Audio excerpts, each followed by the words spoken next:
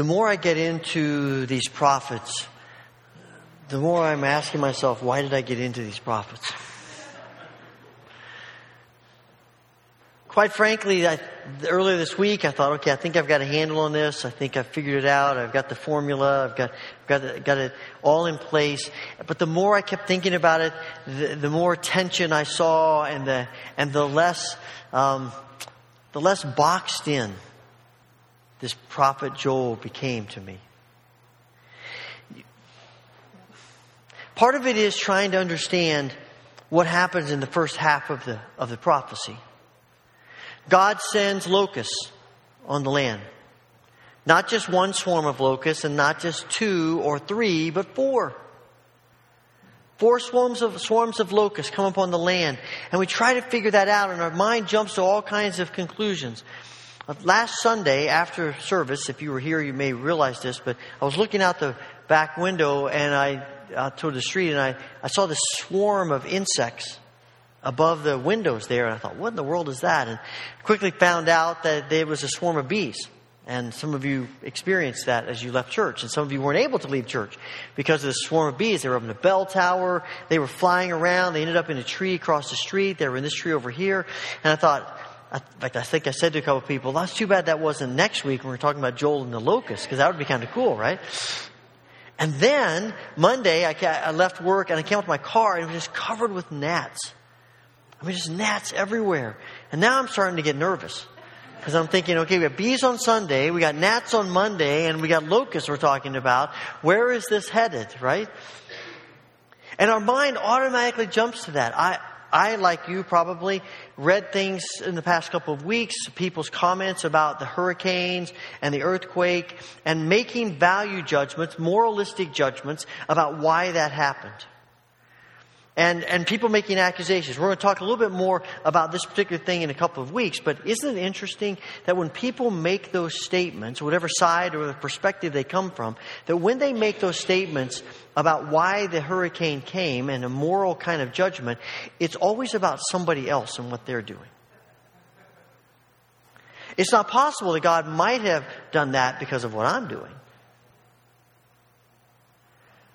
But we jump to these conclusions, and when you read a book like Joel, as prophecy, we want to say, well, what's the parallel in our world? And quite frankly, I'm not sure there is a parallel, because this isn't locusts aren't coming on all the nations of the earth. They're just coming on God's people. This is on Israel. And if we found a parallel, it would be that maybe tornadoes just jump from church to church all over our land. This is a word about God's people not being God's people. This is a word about God's people rejecting Him, choosing self rather than their Creator. And the consequences of that. Because sin always leads us away from God toward destruction. There's no way around it. Because the source of life and hope and grace and all that is good is God. And when we choose to walk away from Him, when we choose to turn away from Him, we are walking away from life and grace and joy and all that we were created to experience. We often are walking away from the blessings of God Himself. Land to the Israelites was always the primary sign of God's blessing. To Abraham, God says, I'm going to make your descendants as great as the stars, and they're going to come and live in this land where you're now standing. As the people are in Egypt and Moses goes to talk with them, what is going to draw them out is not just, I'm going to free you from slavery, but I'm going to free you from slavery so that you can inherit this wonderful land, flowing with milk and honey and everything positive you can think of.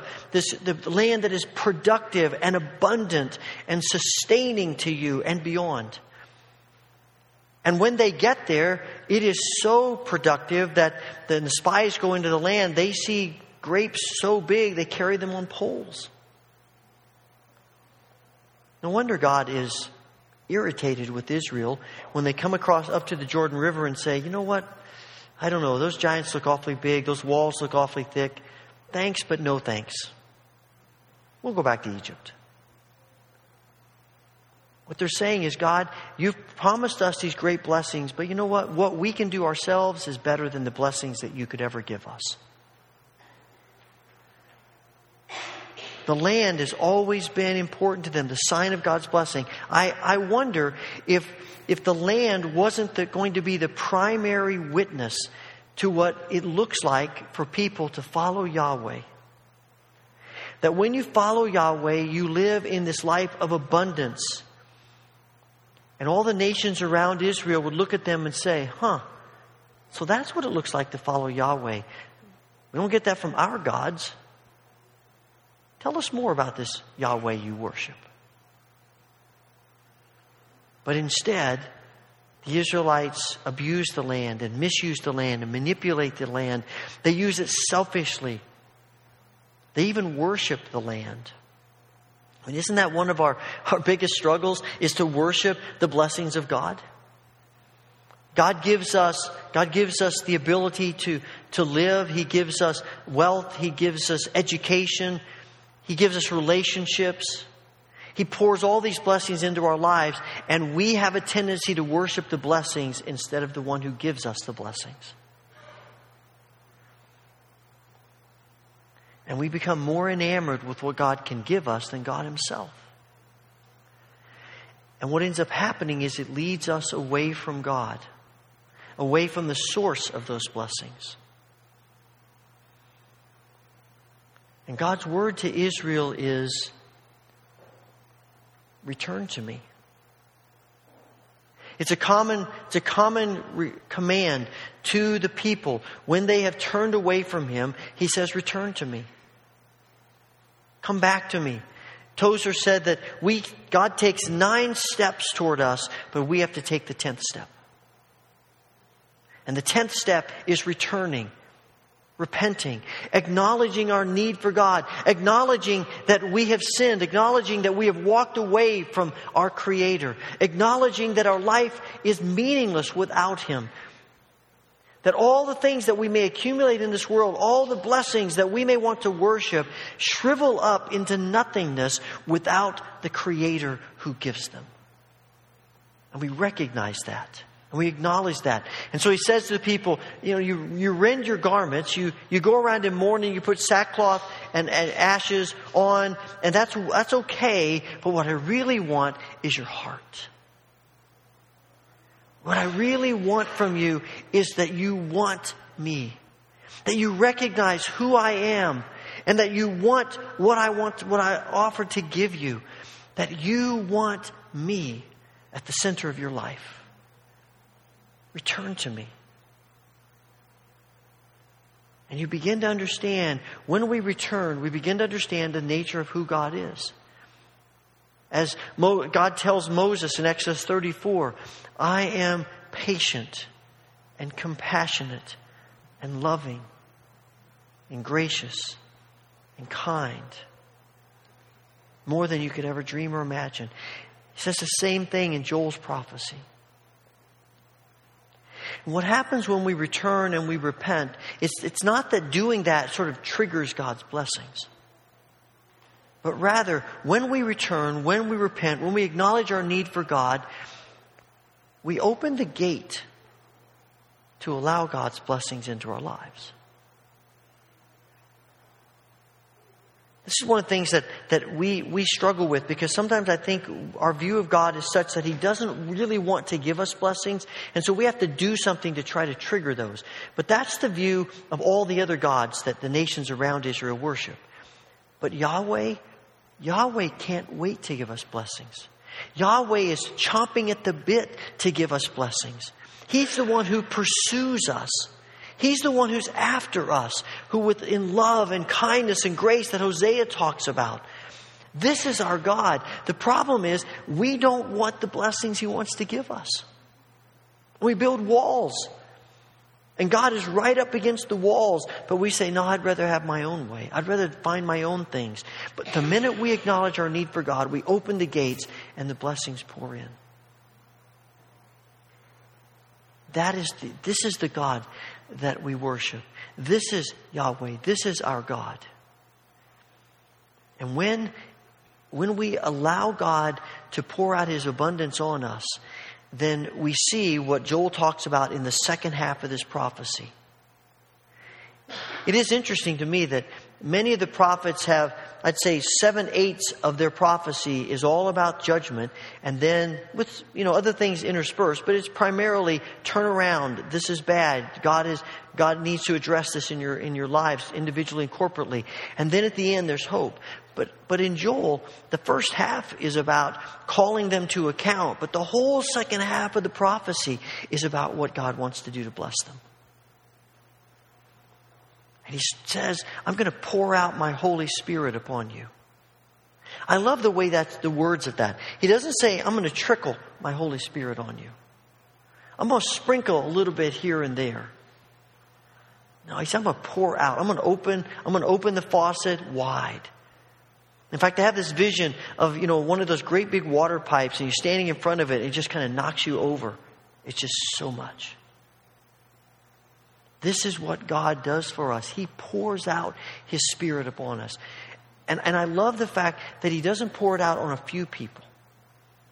He pours out His Spirit on the people we would expect and the people we might not expect. The people we look up to and maybe people we look down on. The people who have all the power in the culture, the men, and the people who have very little power and influence, the women. He pours out His Spirit on the young who are maybe naive but full of great ideas, and the old who are wise and we may think are past their prime. They're still going to dream dreams of the great things of God. And what happens when the Spirit is poured out upon us, we see it in Pentecost that we read about from Acts. Exact same word. Peter just quotes Joel's prophecy. Is that it begins to shake up things. When the Holy Spirit comes, our boxes about God are shattered. Our formulas are torn apart. And all the ways in which we think we have figured God out and we put Him in our box get blown apart. And that makes us uncomfortable. I feel much more comfortable, honestly, when I'm in control of my own life. I've got everything figured out. I've got all the bases covered. I've got all the holes plugged. I've got it figured out. And it's a lot more comfortable to just do what I have figured out to do. Because the minute God enters the picture, it's not always comfortable. And I think the reason it's not comfortable is because it reminds us that even in the blessings, we never stop needing God. And we never know where the Spirit's going to lead us. We never know how the Spirit's going to work with us. What kind of relationships the Spirit is going to ask of us. What places the Spirit is going to ask us to go. What circumstances the Spirit is going to move us into. But the one thing we know, despite the fact that it may sometimes feel uncomfortable, the one constant is that we know because it's from God, it's good. And it's leading us to good. It's leading us to blessing. We may not see it in the moment. We may not understand it in the moment. But the heart of God is always good. That's what He wants for us and for all of His people. And maybe one of the places where the Spirit challenges us the most is in how we respond to our enemies. How do we respond to people who fight against the church? How do we respond to people who fight against the kingdom? How do we respond to people who fight against us? Beginning in chapter 3, the first 16 verses, it's all about God's judgment on Israel's enemies. And when you read that, you think, well, that doesn't seem like the God of love. But only a God of love cares about justice. Only a God of love cares about defeating evil. Because the alternative is that God would look at evil and say, hey, nothing I can do about it. God cares deeply about evil. God cares deeply about the consequences of evil and how people are hurt by evil. And God is a God of justice. The problem is, we want sometimes to think that if God can pass judgment on people, so can we. But our calling is to trust God and His justice that is perfect and true and right. Our calling is to love our enemies. Our calling is to have the heart of God about our enemies. In Ezekiel's prophecy, he says to him, look, I'm going to have to judge the nations who have been so heinous to Israel. But Ezekiel, weep over that. Weep about it. In chapter 18, verse 23, he says to Ezekiel, do you think that I like to see wicked people die? Of course not. I want them to turn from their wicked ways and live. That's the heart of God. And I know that I am walking in the Spirit. I know that I'm in a much better place than I sometimes am when I have that perspective. When it breaks my heart that there are people who blatantly choose to reject God. It breaks, and what I want for people is not to face judgment for what they've done. I want people to have their eyes open to who God is and to be set free. And the times when I do fall into a spirit of judgment toward other people, one of the ways the Spirit speaks into my heart is to say, you do realize that you have some judgment coming too, right? And that's why Jesus can say to us, in the heart of the Father, love your enemies. Pray for those who persecute you. Because when you do that, you are acting like children of your Heavenly Father. It's a sign of the Spirit being poured out on us. When you get to the end of the prophecy, you get this image of the day of the Lord. He's been talking about the day of the Lord throughout this prophecy, and it's been judgment. It's been dark. It has been difficult words. But now when we get to the end of the prophecy, he says the day of the Lord is coming, and it will be a day that will be glorious. And the culmination of that day, ultimately to come, is that Yahweh says, I'm going to live with my people. I'm going to make my home with my people. And home is that place that we feel safe. Home is the place where we feel secure. Home is the place where we can be ourselves. We can close off the doors and we don't have to entertain. We don't have to try to perform for people. We're just home. And what a glorious thing to know. God says, I'm going to come and I'm going to be home with you. And you will never feel more safe, more secure, more relaxed than when I have made my home with you. And so John writes in his gospel, the Word became flesh and made his home with us, dwelled among us. It was a glimpse of what's going to happen on that day. And I can't help but think of Revelation 21, where John says, I looked and I saw before me a new heaven and a new earth. And I saw the holy city, New Jerusalem, coming down from God. And I witnessed God's home as a place of healing and restoration and reconciliation. All the characteristics of the Creator in that home.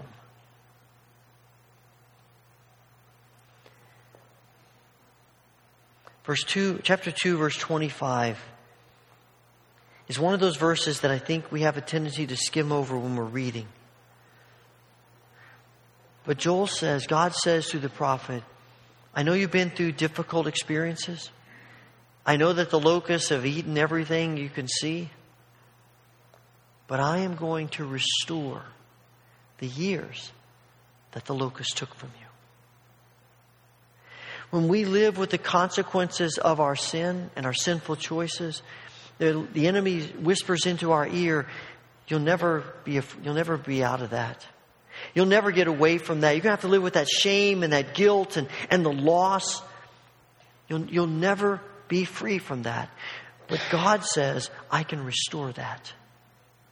I can make you new. I can bring you through that. And I will change the perspective you have about that. And instead of the years being lost, I can actually redeem that.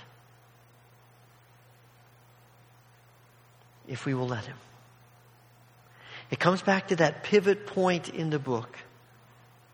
The pivot point of the prophecy, chapter 2, verses 12 to 17, return to me. Repent. Acknowledge that you need me. It is the gate, it's the door that opens us to God's amazing blessings. So the question is, do we want that?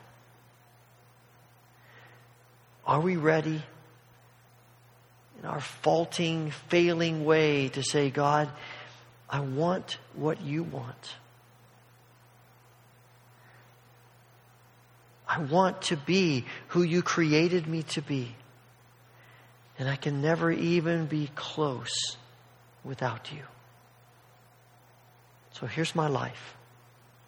And I surrender to you, not once and then I'm done, but every day, every moment, I need you. And find that God is enough. That He's good. That He's for us. That His heart and His activity is grace. Holy Father, thank you. Thank you for the word that you've given to us through the prophet of your desires for us.